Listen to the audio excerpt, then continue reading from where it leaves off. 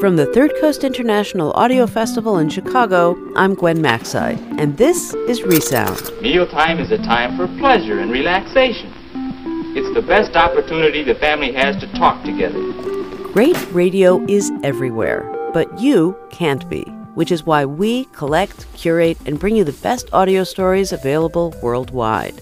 We search high and low, near and far, on the internet, the airwaves, podcasts. We eat and drink the stuff for dinner so that we can bring you the best of what we hear each week on ReSound. Table manners are important because people judge many things about you just by the way you eat.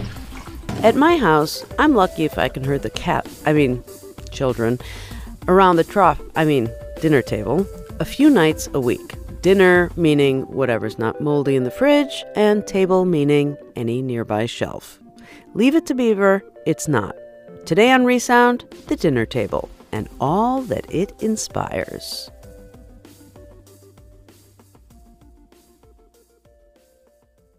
The dinner table can really strut her stuff on a holiday.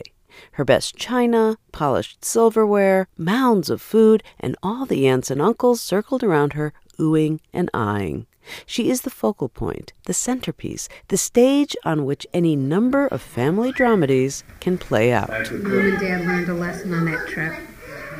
What lesson is that, Marianne? Don't ever invite a boyfriend without consulting the daughter. That's My Own Family, recorded in 1992 on Hanukkah. I made it out of clay, and when it's I'm ready, I'll I will play. Hey! As a young producer, I often use my family as guinea pigs. You'll love me years from now when I play this. And apparently, I wasn't the only one. Producer Jonathan Goldstein also recorded his family at a holiday dinner. What we were both doing was gathering evidence, proof that our relatives really were as weird as we thought. Here's Jonathan Goldstein's Big Night. When I was a teenager, the Rosh Hashanah tape was the first thing I'd show any new girlfriend. It was a primer on my family that I felt they would need to see in order to best understand me. In showing them the tape, it was like I wanted to make them understand that no matter how messed up I was, all things considered, I really could have been a lot worse. It's been about 10 years since I've looked at the tape. Are you filming me? Yeah. Johnny, put that away. Come on. The night begins with a feeling of expectation, everyone preparing for the big night. My mother clears stacks of laundry off the dining room table. With a great show of ceremony, she and my father move the plastic-covered red velvet couch away from the wall and pull out the extra dining room table leaves from behind it. We'd only use the table twice a year. You all the way? Later in the evening, people start to arrive. When I'd show this to girlfriends, I would freeze frame on each of the cast and explain a bit about them. This is my Uncle Lou, I'd say. On the night of his mother's death, he ate an entire brisket, so great was his grief. Hi, kid. Say hi. Don't give me a close-up because my eyes are too ugly in a close-up. Placing the camera up to my eye and squinting into it like that felt good. The way it covered up my face like a mask and stuffed the whole Yiddish circus of my family into a tidy, manageable little frame that I could fade in and out at will. That camera has everything on it. Everything. I am. Has it got a stand too? You named the one thing it doesn't have.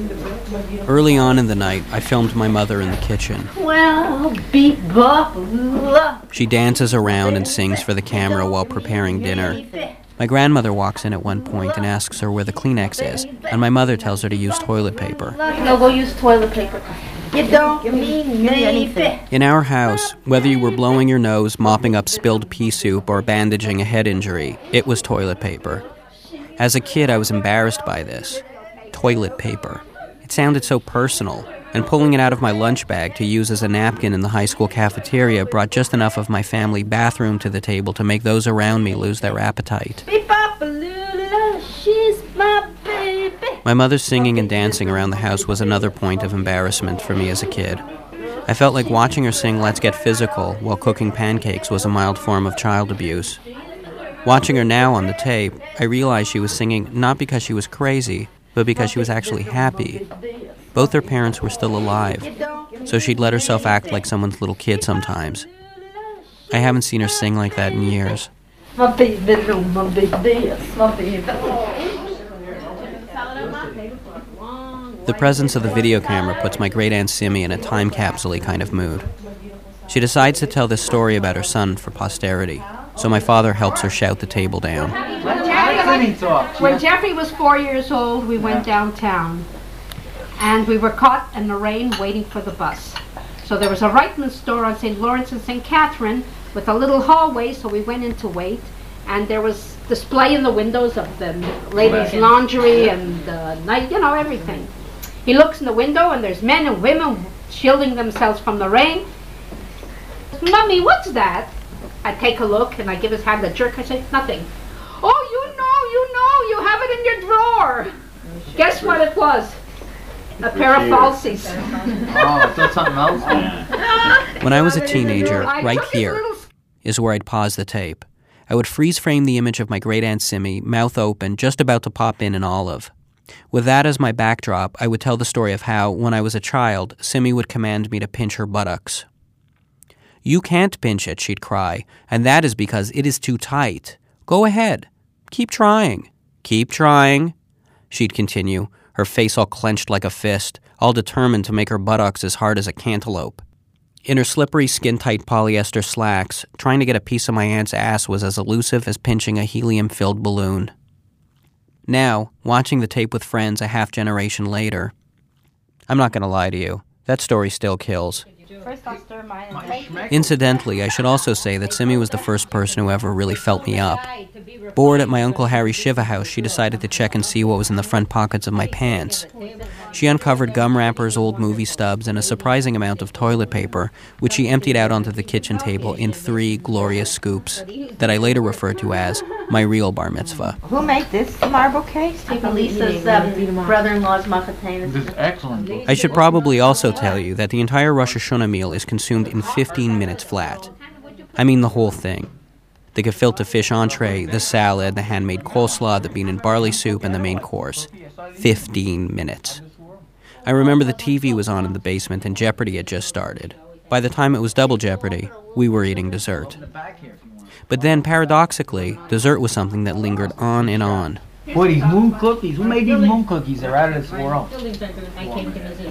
My grandfather ate dessert alone in the basement so he could watch baseball. My grandfather was of the mind that no one up there listened to him anyway, so he pretty much stopped trying. He spoke through his actions.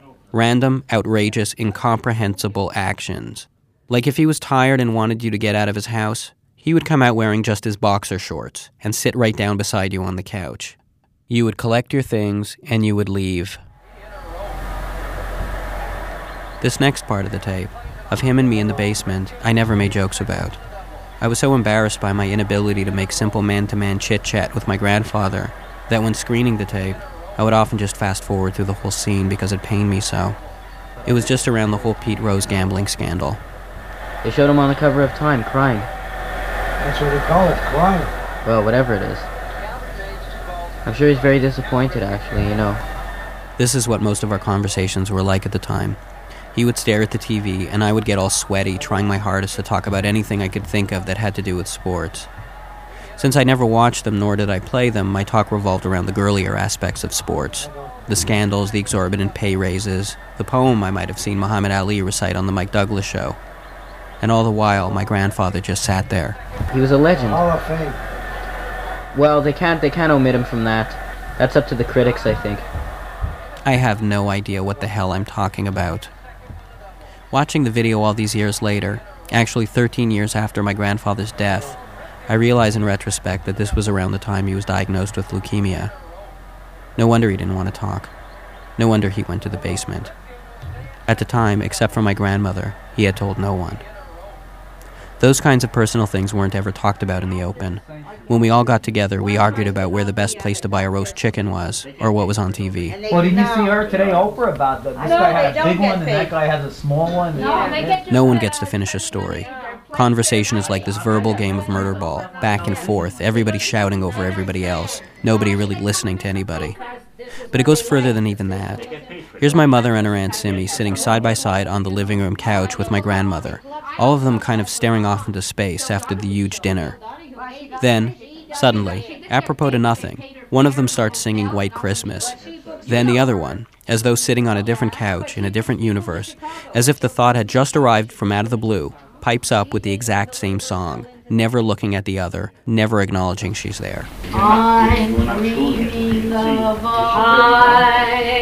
dreaming of a white Christmas, just like the ones we used to know. Let's not even get into the fact that 1, they're singing a Christmas carol in the middle of September, and 2, it also happens to be the holiest night on the Jewish calendar.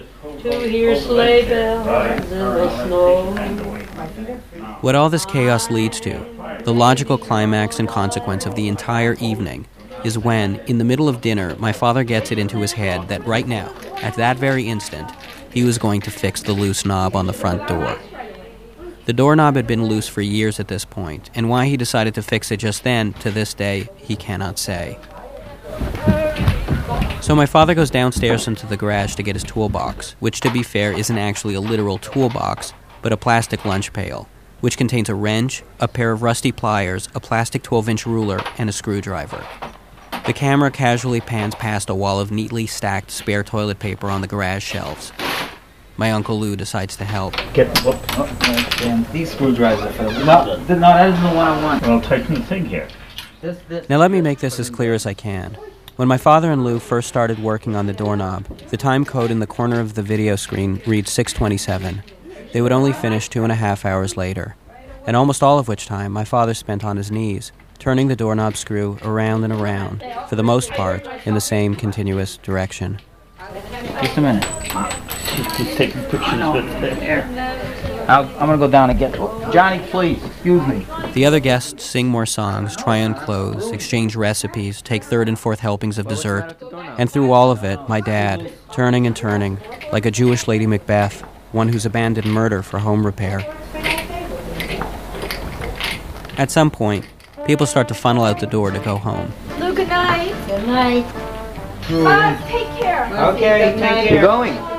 They shuffle around his kneeling body and say goodbye, like none of this is at all strange. Okay. Bye-bye, sweetheart. My father does not look up, still hypnotized by the turning of the screw. When I try to tear him away from the job, he tells me he can't help it. It's an emergency. That turning, that's interesting. That's turning. That's turning? Turning.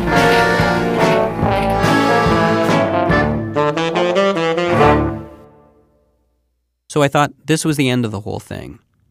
But having not seen the tape in over 10 years, I've forgotten that I also videoed the second night of Rosh Hashanah. So I keep watching, and then I see something that I have absolutely no memory of whatsoever. Sitting at the dining room table, sandwiched between my sister and grandmother, is this entire British family. Do you brush it after you wash it? I brush it and I put in big rollers. There's an older Englishman, well-groomed and proper, sitting there sipping wine and actually sporting an ascot. There's his wife, an animated woman who chain-smokes Virginia Slims, and their daughter, a woman who actually tells anecdotes about current events and expresses genuine interest in my video making. Well, I know my father, what he did was he had a lot of 8mm, old movies from where I was, when I was growing up. It's like they wandered off the set of a different home movie and into ours. And the strangest part of the whole thing is that everyone's acting like nothing unusual is going on. Do you drink tea or coffee? Tea. As well as drinking tea, we drink amaretto, and everyone is bumming cigarettes off the old British woman. All of a sudden, we're all having a grand time. Even my grandfather is. Instead of sitting in the basement, he's asking genial questions like, Who made this beautiful apple cake? It turns out the British family were my Uncle Melvin's in-laws who were in from out of town. The evening plays out like that old Disney movie, Song of the South. The British are what appear to be real, normal people. And my family are like the cartoon bluebirds fluttering around them, trying in earnest to keep them entertained. I use 1 schmutz a week. Last year I used to use 10 a day. I don't remember filming this, but I'm certain I identified with the normal people, not with the cartoon birds. I remember looking through the camera at my family and feeling like I was a million miles away, like I was looking into the large end of a telescope. It made me feel like less a part of them, like more of just an observer. But then there's one moment near the end of the night where I hand the video camera over to my grandmother, a total old country technophobe, so she could film me. Now you're filming me right now. You see? I have to close.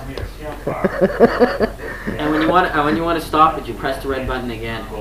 Okay, go. Yeah, move around a bit. And there I am, moving around with my tapered pants, jelly bracelets, and long moosed-up 80s hair, which, in retrospect, actually looked a lot like my mother's perm. Watching the video, I see the way my grandfather gritted his teeth when he stretched, or how he did this thing with his shoulders when he drank something that was too hot, and it's just the way I do it. Here I am comparing wrist size with my father. Look at this. It runs in the family.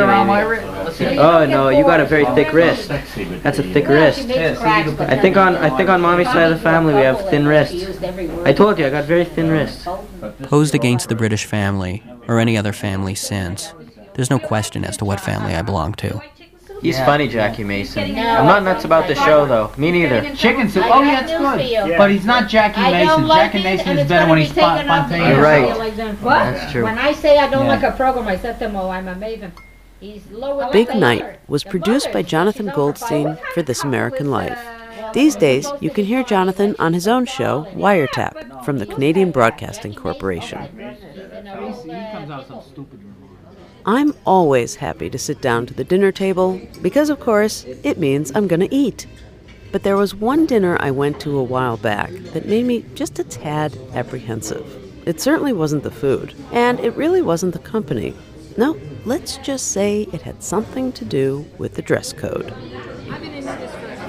On a beautiful evening on the Upper West Side of Manhattan, diners at Dorian's restaurant are enjoying a buffet dinner of salmon, grilled vegetables, and skin-on mashed potatoes. There's much convivial chatting as some patrons sit and eat, while others roam around the room greeting old friends. But now the story takes a sharp turn from the typical NPR fare, which usually might be about a chef who uses only ingredients grown in vacant lots and rundown neighborhoods that have been converted to organic community gardens. Where this story is different, where this restaurant is different, where these patrons are different from any other patrons in any other restaurant in any other part of the city, is that each and every diner is naked. It's kind of hard to describe, except that I can honestly say that when I'm naked with other naked people, I really feel good. I feel comfortable, I feel confident, I'm totally relaxed.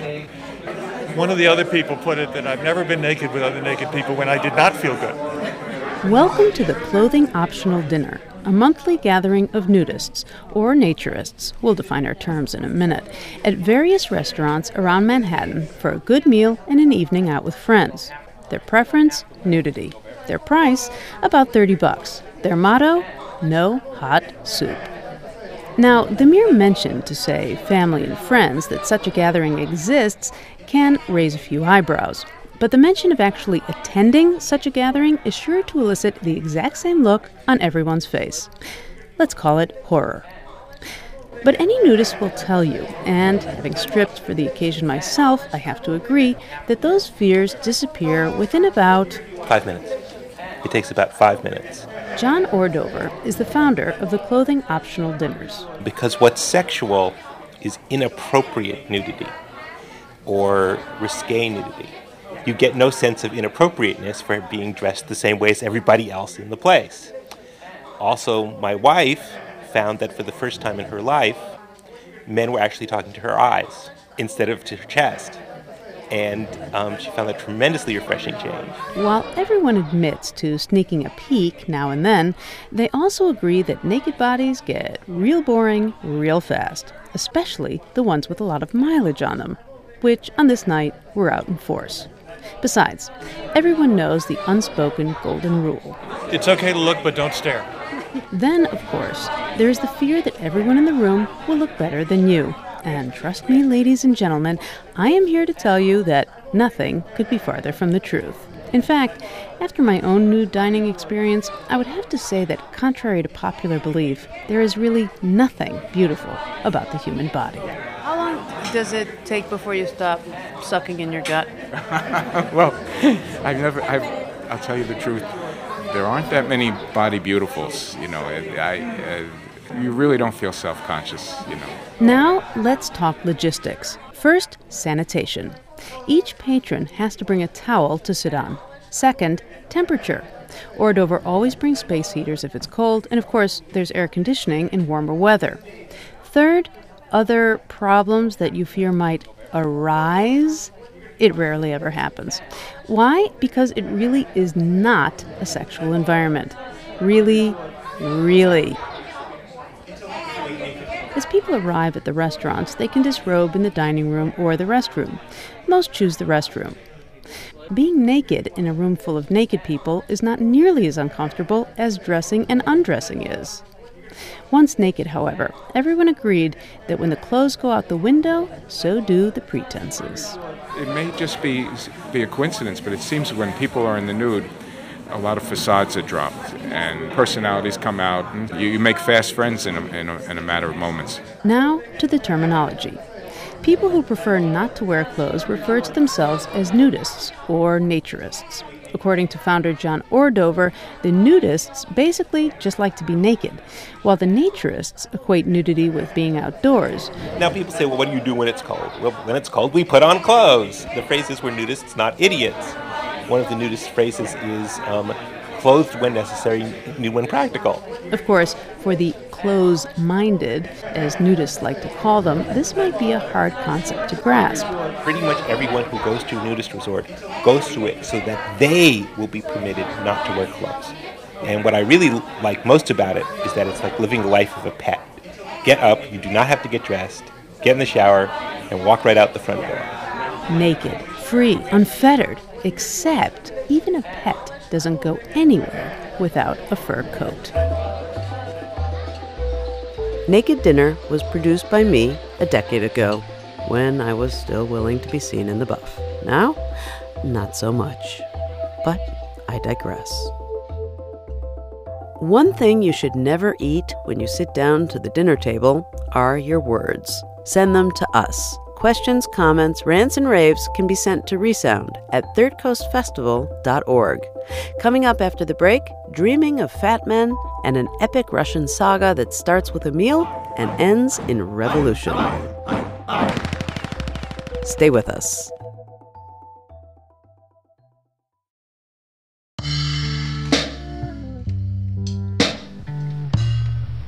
Daughter has changed from school clothes to something more festive. Brother is spending an hour catching up on his homework. They're looking forward to an important date, dinner at home with the family. What's the matter? Doesn't that sound exciting to you? Dinner at home.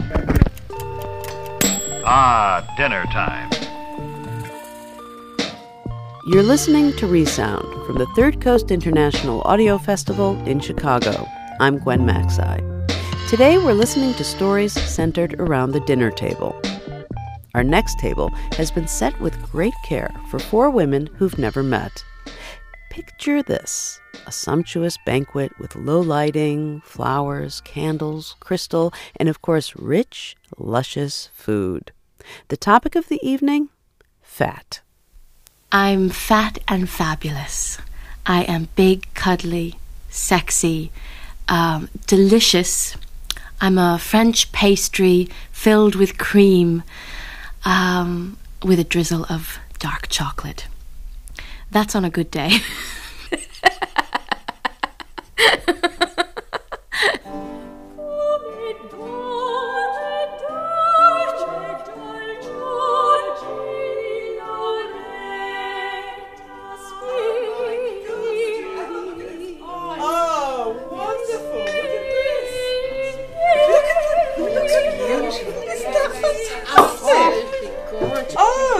Wonderful. And this the centerpiece, the flowers and the fruit. Oh my! Oh, you can. It's definitely a Baroque feast. And quail's eggs. It smells delicious in here. God almighty, it's fantastic. The candles are beautiful. Aren't they fantastic? Medieval. Wonderful. And let the banquet begin. Tonight, ladies, 4 big, beautiful women. We are licensed to fill. We are going to have our cake and eat it 2 or 3 or 4. So dig in, warm up those knives and forks, and enjoy, because tonight there is no guilt. There is just pleasure. Wow.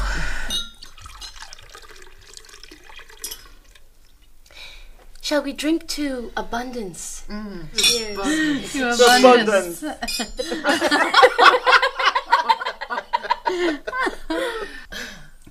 Lovely wine. Delicious. Oh, yes. Wow. Now, What do to we eat start? first? Start, exactly. Prawns, perhaps? There's just so much to take in. Taste.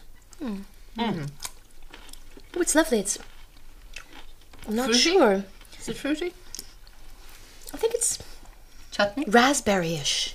Would you like to try some of this? No, I don't think I will. Thank you very Is much. but I anyone will pass it experiencing any guilt yet? No. I'm sorry, I don't experience guilt when I'm eating. No. No. Not with food. Do you all diet? I used to. Well, I've tried lots of different diets. I haven't ever willingly dieted. I dieted when my mother was alive, or when I was a teenager, when my mother was alive, because she wanted me to. But ever since she died, no diets. Well, I remember my first diet was for $200 and a new wardrobe. That's what so you was did an offered to incentive. me. Mhm. That my father said, yes, I'll give you that, all the new clothes that you need to fill your wardrobe, and $200. And did you get it? No, I didn't. I wasn't successful. No, I just, in We'll fact, I drink think to I that. resented it. We'll drink to that, I tell you. Absolutely. Cheers. I'm currently dieting and still loving every solitary minute of this. Well, that must be.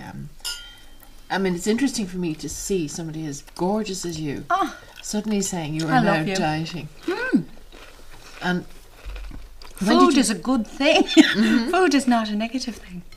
It's a very good thing. So when did you discover this? I mean, when did you decide to go on a diet?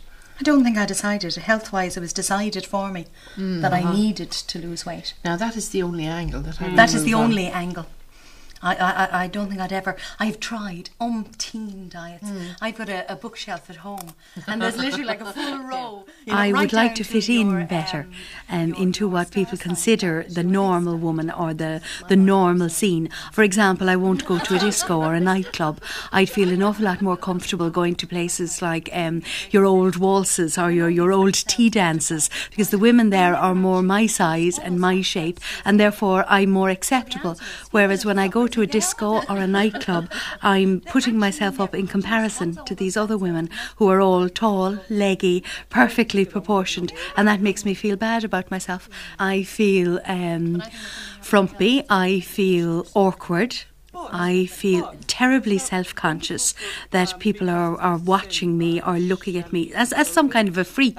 It's not something I enjoy doing, even though, and this is the farce of the whole situation, I love the music, I love the beat, I love to dance, and I love to dance disco as much as any other form of dance. But when I get there, I'm too conscious of myself to do it. So therefore, the whole thing doesn't work out as a good experience at all. Is change your doctor. You know, that a lot of doctors trot out this business about you're too fat and if you lost weight it would be fine, just as a sort of panacea or a placebo. Right. No, I'm awaiting an operation at the moment whereby they have to go in through my tummy, and there's no way they could physically do it at the weight that I was. So Right. it really was medical reasons that forced me to do so. But I think on the whole it's really important to be very careful. I mean, I'm sure in your case it's right, but I think it's very important to be really careful about that stuff, because a lot of the time it's just offered as an easy answer, isn't it? There's somebody sitting in front of you, I'm not feeling well. What's the obvious thing? You know, your eyes are crossed. That's why. But also it demonises fat people, particularly fat women, and it becomes all your own fault. The trend in healthcare at the moment is that it's all your own fault. We're not going to do this operation because you smoke, we're not going to do this operation because you're fat, whatever it happens to be, so that it completely takes the onus the onus Yes. of healthcare and into the whole business of it being your fault. Thank you. You're welcome. I like somebody always to be at my elbow, filling that glass. Filling the glass. I like them a little lower. Yeah. Well, you know, when they're at my elbow, they are lower. Well, what about men? I mean, do you find that? Let me just tell you this little story. When I was in New York, when I was living in New York, I was chased down the street by a man who caught up with me, and he was persistent enough to ask me to get a yes from me when he asked me to lunch. Only later did I find out that he was a chubby chaser. He only liked fat women, big women, voluptuous women, Rubenesque women, Juno-esque women, whatever you want to call it, bigger than the normal woman. You know, your normal, what is it? Juno-esque. Now, that really got me angry, and I was humiliated. Now, I have a funny thing about this. What I want in a man is, I want a man who is attracted to thinner women, but who chooses me over those thin women. I want him to pass that test. I put that test for him, and I say, to me, if he just wants a fat woman or a big woman, well, that's not what I want. I want someone who, in spite of my bulk, of my size, wants me, looks beyond that. To me, it's like the ultimate test. Yeah. Some men who are very shallow like to be seen with very, very thin women, but they like to go to bed with big women. Why do you think that is? It's warmth, it's sexuality, it's sensuality. It's a feeling of, you know, somebody is there, you know. I think it's that we try harder. I think that's right. I think that's right. I wouldn't know. Yeah. And I also think that we've actually stopped eating to talk about sex, and that says something very interesting. I have to say I'm celibate, and I've been celibate for nearly 7 years now. And I have this sense, although it's actually very good for me, and maybe now I've had enough of it as well, but it has been very good for me. But I have a sense that I possibly wouldn't have been celibate for that long if I hadn't been fat. I think that possibly I would have chosen to end my celibacy quicker and all that kind of stuff until, you know, I needed all that time to come to terms maybe with all the issues that were going on in my life. But I also know that I wouldn't have had the space and time to do that if I had been more conventionally attractive. There's something about that still isn't sorted. Do you not think because of the... My mother was also a fat woman, and she had a lot of problems with that. And on one particular occasion, I had a friend staying the night, and we were messing around in the bedroom in the morning and refusing to get up and being giddy like 11 or 12-year-old girls tend to be, and being ridiculous and stupid and all of that. And my mother came into the room, and she was furiously angry. She was wearing a vest and one of these old-fashioned corsets, a sort of bright pink thing that started under her bust and finished sort of halfway down her thighs and so on, and was very ugly. I remember distinctly it was soiled at the back as well, and it was just, there was something very sordid about how she looked, and she started walloping me. And as she walloped me, with every blow, she said, "You are fat and ugly and disgusting. You are fat and ugly and disgusting." And this went on and on and on and was a total nightmare. And we were all completely hysterical, including my friend, who kept saying, "But Mrs. Gilbert, you can't do this to Maureen. She's your daughter. You're supposed to love her. You can't do this." Because none of this went on in her house. And through all this mayhem and hysteria, I remember being able to think, she's doing this because she hates herself. The hotter the better. Everyone have enough to drink? Yes. Big women, I find that they're much softer and much more vulnerable, and I think that's part of the reason why, well, for me at least, speaking for myself, why I get bigger. First of all, I think it's a power thing, to be more powerful as my mother. I mean, that's an old battle, I think, mothers and daughters. I'm starting to like you here. She's giving us more I'm more than just a pretty face, Claire. Obviously, Mama had a big hand in this. Big being the operative word. Yes. Yes. Yeah. Now, you see, I can associate with that very much. I would claim that I have got bigger down through the years because my mother constantly wanted me to be smaller, or constantly told people, you know, if somebody came up and said, "Gosh, isn't your daughter lovely?" "Yes, but you haven't seen her cousin, and she's only size 10. Well, I cannot blame my down. mother, because my mother has even used to say in the last couple of years, "Oh, sure, a woman in business has to be big. You have to be noticed." So there you go. You're associating that with power. Now that's something I feel I do too. Now, a man, if a man is fat, let's just use the word fat. If a man is fat, he's not called fat. He's called big. He's called powerful. He's called solid. A woman is called fat, weak-willed, frumpy. Let's get into the dirty ones. Yeah. Slobbish. But also nobody's dared call me this. Not to but your also face. that sense of Not to being your face. engulfing. I think men are. There are some men who are very frightened of being engulfed. There are other men who long to be engulfed. There's hundreds of men who are intimidated by us, grossly intimidated by us. Poor them. God help them. Yeah. Too bad. Tough. I have to say that anyone I have ever been with, it has never been a problem. Do you know what I mean? It has never affected. Has it never been a problem for them, but a problem for you? Do you apologise for yourself? Do you try too hard because of it? No. You don't? Oh, No. I do. No. I've never had a problem with the men I've ended up with. That's what I'm saying. No, but I'd have a huge problem with men in general. Because I find, because I work for myself and I work in business, I find a lot of men look at me as one of the boys. I'm not actually looked at as a woman, which I feel 100% Well, of. Are you saying for a that? moment. Sorry. I was No, just no, wondering you if Claire please was do. saying that because of her size or because of purely what, because of what my you do. size. No, purely because They of look my at size. you as one of the boys because of your size. You're not a sexual object not to them. a sexual object. But is it exactly. important to be sexual to everybody you meet? I don't Yes. know if it is. I think it yes, is. Maureen. It's important It to be is. respected as a woman. It is. Yeah. Like a selling game, believe you me. You There are have two to have a sexes certain- there. There are. Yeah. There are men and there are women, and it's nice to be appreciated and respected for what it is you are. And I am a woman. Each one of us are a woman, and it's nice to be respected as that. I Whereas think a they lot of respect men, me I as a think- woman. Just because they don't want to screw me doesn't mean one way or the other. Right. What type of man goes for you? Because I have a problem. And I have discussed this long and into the dark hours of the night with some of my mutual We've friends. got time. Go on. Right. Why is it little men like me? I often wonder how men actually see me.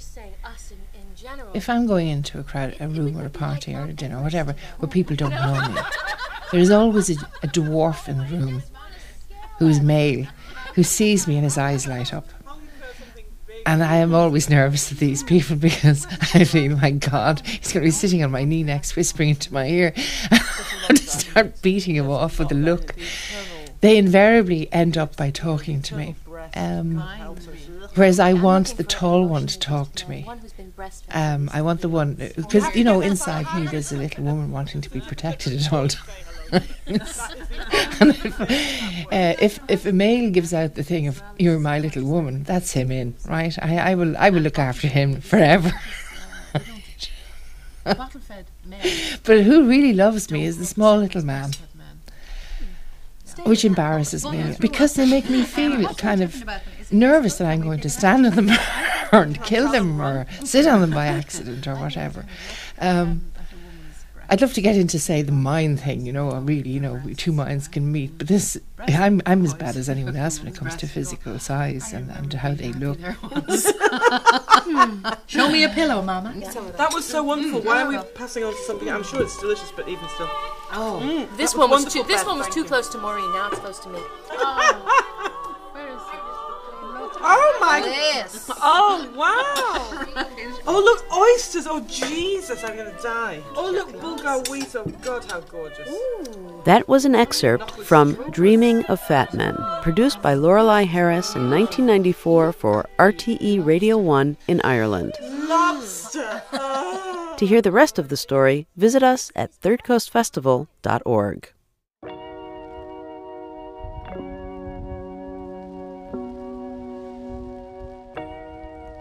I said, "What are you having for supper?" He says, "SpaghettiOs." And he was eating it out of the can. I said, "Make damn sure it's your last one." The dinner table doesn't have to be laden with oysters and lobster to reflect the care that went into preparing it. Sometimes the simplest things provide the most sustenance. This is especially clear in our next story, A Square Meal Regardless, by Jennifer Nathan. Cedric Chambers paces across his nearly empty living room. His longtime friend, John Gallagher Jr., leans against the window, waiting. How you doing? Hi, how are you?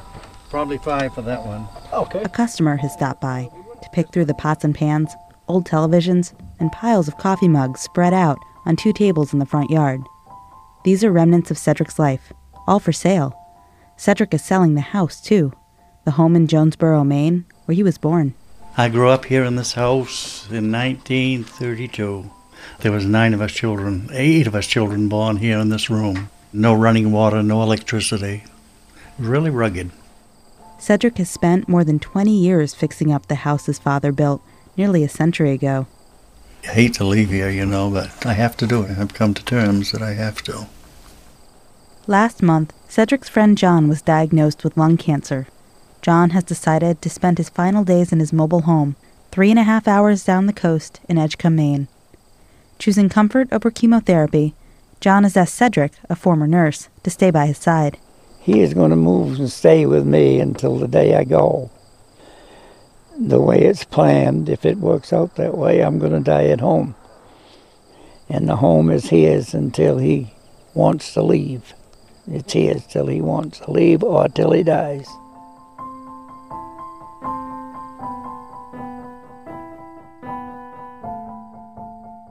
The two old men met by chance 45 years ago, when John's wife was a customer at a beauty salon that Cedric used to own. They lost touch over the years, reconnecting when John's wife was sick, and a few months after she died, Cedric called him up one night. I said, "What are you having for supper?" He says, "Can of SpaghettiOs." And he was eating it out of the can. I said, "Make damn sure it's your last one, because you'll never get another one." So I went out and I started cooking and stuff for him. He wouldn't have been around if I hadn't been here this long. I don't cook. I did when my wife was sick, but when he come over, I quit. No more cooking. And he's a firm believer in a square meal. Every night was a square meal, regardless. 11 years later, it's time for Cedric to leave his family home to care for John full-time. They sit on the couch in John's trailer, surrounded by hundreds of ceramic figurines and half a dozen cuckoo clocks. The two old friends haven't slowed down since they moved in last week. We're on the road all the time, to the doctors, to the grocery store, to Walmart. The grocery store and the drugstore and the Walmart. Doctors. It's a routine. And then I cook. I've got to cook. We eat better than most families, I think, at our age. Most people their age have families to care for them. But Cedric never married, and John's 4 children are scattered across the country. Years ago, they never thought they'd end up taking care of each other. Never dreamed it. We never dreamed that we'd get old. At that time, we was never going to get old. With no one else to turn to, it's up to them to plan for the end of John's life. I've been to the funeral parlor. I paid for my funeral. I picked out my own casket. And I even wrote my own obituary. And it's all down to the hour. If I die tomorrow, all he's got to do is call the undertaker, and he's got everything. It's going to be rough. I know. I've been there before with people. But he's a friend, and so I wouldn't do any other thing, but to take care of him. He knows all about death and things, and so we're not afraid.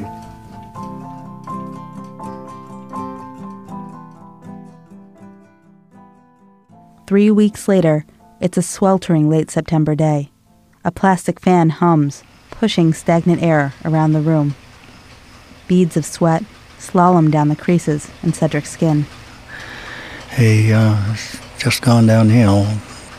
He's having a hard time now breathing, I think, so I'm going to have to give him some more morphine. John is naked to the waist, wearing little more than a bedsheet. He lies on a metal hospital bed by the living room window.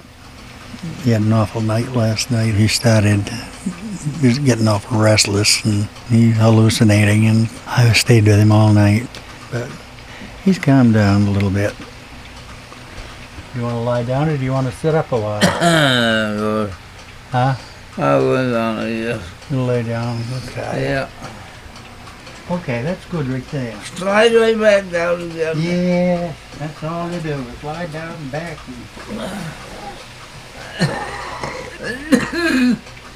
Okay, good, get it out. Try to get some sleep.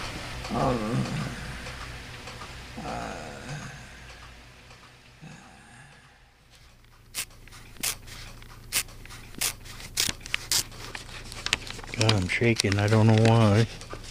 I'll cut out this page, this part and this page, and then I'll glue it together. John R. Gallagher, Jr., 85, of Edgecombe, Maine, died at his residence on Tuesday, October the 2nd, Cedric sits alone on the long empty couch. The hospital bed is gone now, replaced by a small lamp with a string of rosary beads hanging from the shade. Survivors include 2 sons, John R. Gallagher III of Arizona, and his daughters came on Sunday. They didn't get to the funeral. A lot of people didn't know about it, so quiet and quick and quiet. But he didn't suffer. John was a good seamstress also. Not a seamstress, a tailor. He could hem pants, do anything. I can't buy any more pants because I can't afford to have them done. And nobody to cook for, just myself, One night I had crackers and cheese and some grapes. That's all I felt like eating. I don't feel hungry at all. But I know I've got to force myself to eat. I used to cook John beef stews, fish chowder, pork chops and sauerkraut, bake it in the oven and boil dinners. He said he wanted me to stay here in the place until I die. So that's what I'm doing.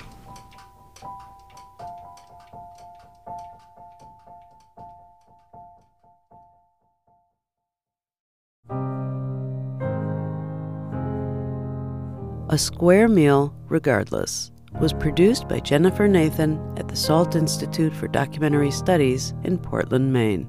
A sad footnote, Cedric Chambers passed away in 2009.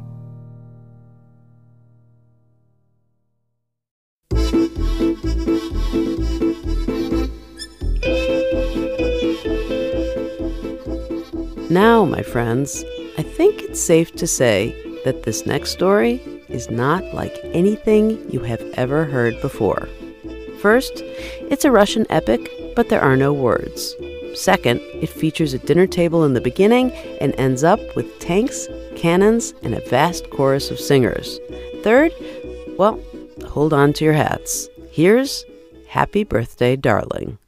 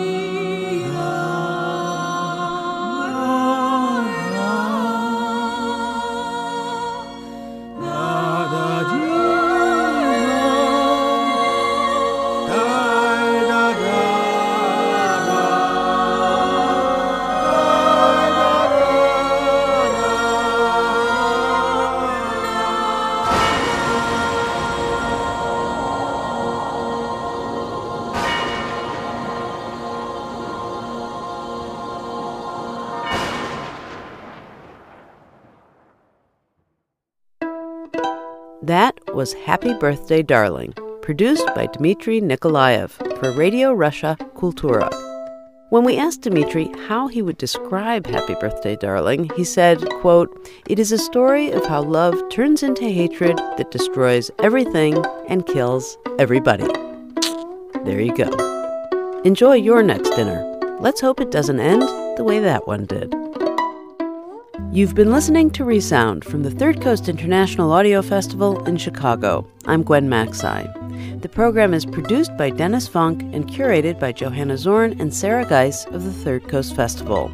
You can hear today's program at thirdcoastfestival.org, where you can also hear more than 1,500 outstanding documentaries from around the world, and subscribe to our podcast. Support for Resound comes from Emma, a web-based email marketing and communications service helping businesses and nonprofits manage their email campaigns and online surveys in style. More at myemma.com. Support for Resound also comes from Lula Cafe, celebrating its 15th year in Logan Square, serving sustainable food for breakfast, lunch, and dinner. More information about Lula's menus and the farms they work with is at lulacafe.com. The Third Coast International Audio Festival is a nonprofit arts organization made possible with lead funding from the Richard H. Driehaus Foundation and the John D. and Catherine T. MacArthur Foundation. Additional support is provided by the Agudino Foundation, the Menaki Foundation, and the National Endowment for the Arts. The Third Coast Festival is supported in part by a grant from the Illinois Arts Council Agency. Special thanks to our many individual contributors from Chicago and around the world. The Third Coast Festival was founded in 2000 by WBEZ Chicago. Resound returns next week with more radio that you can't hear anywhere else unless you live everywhere else.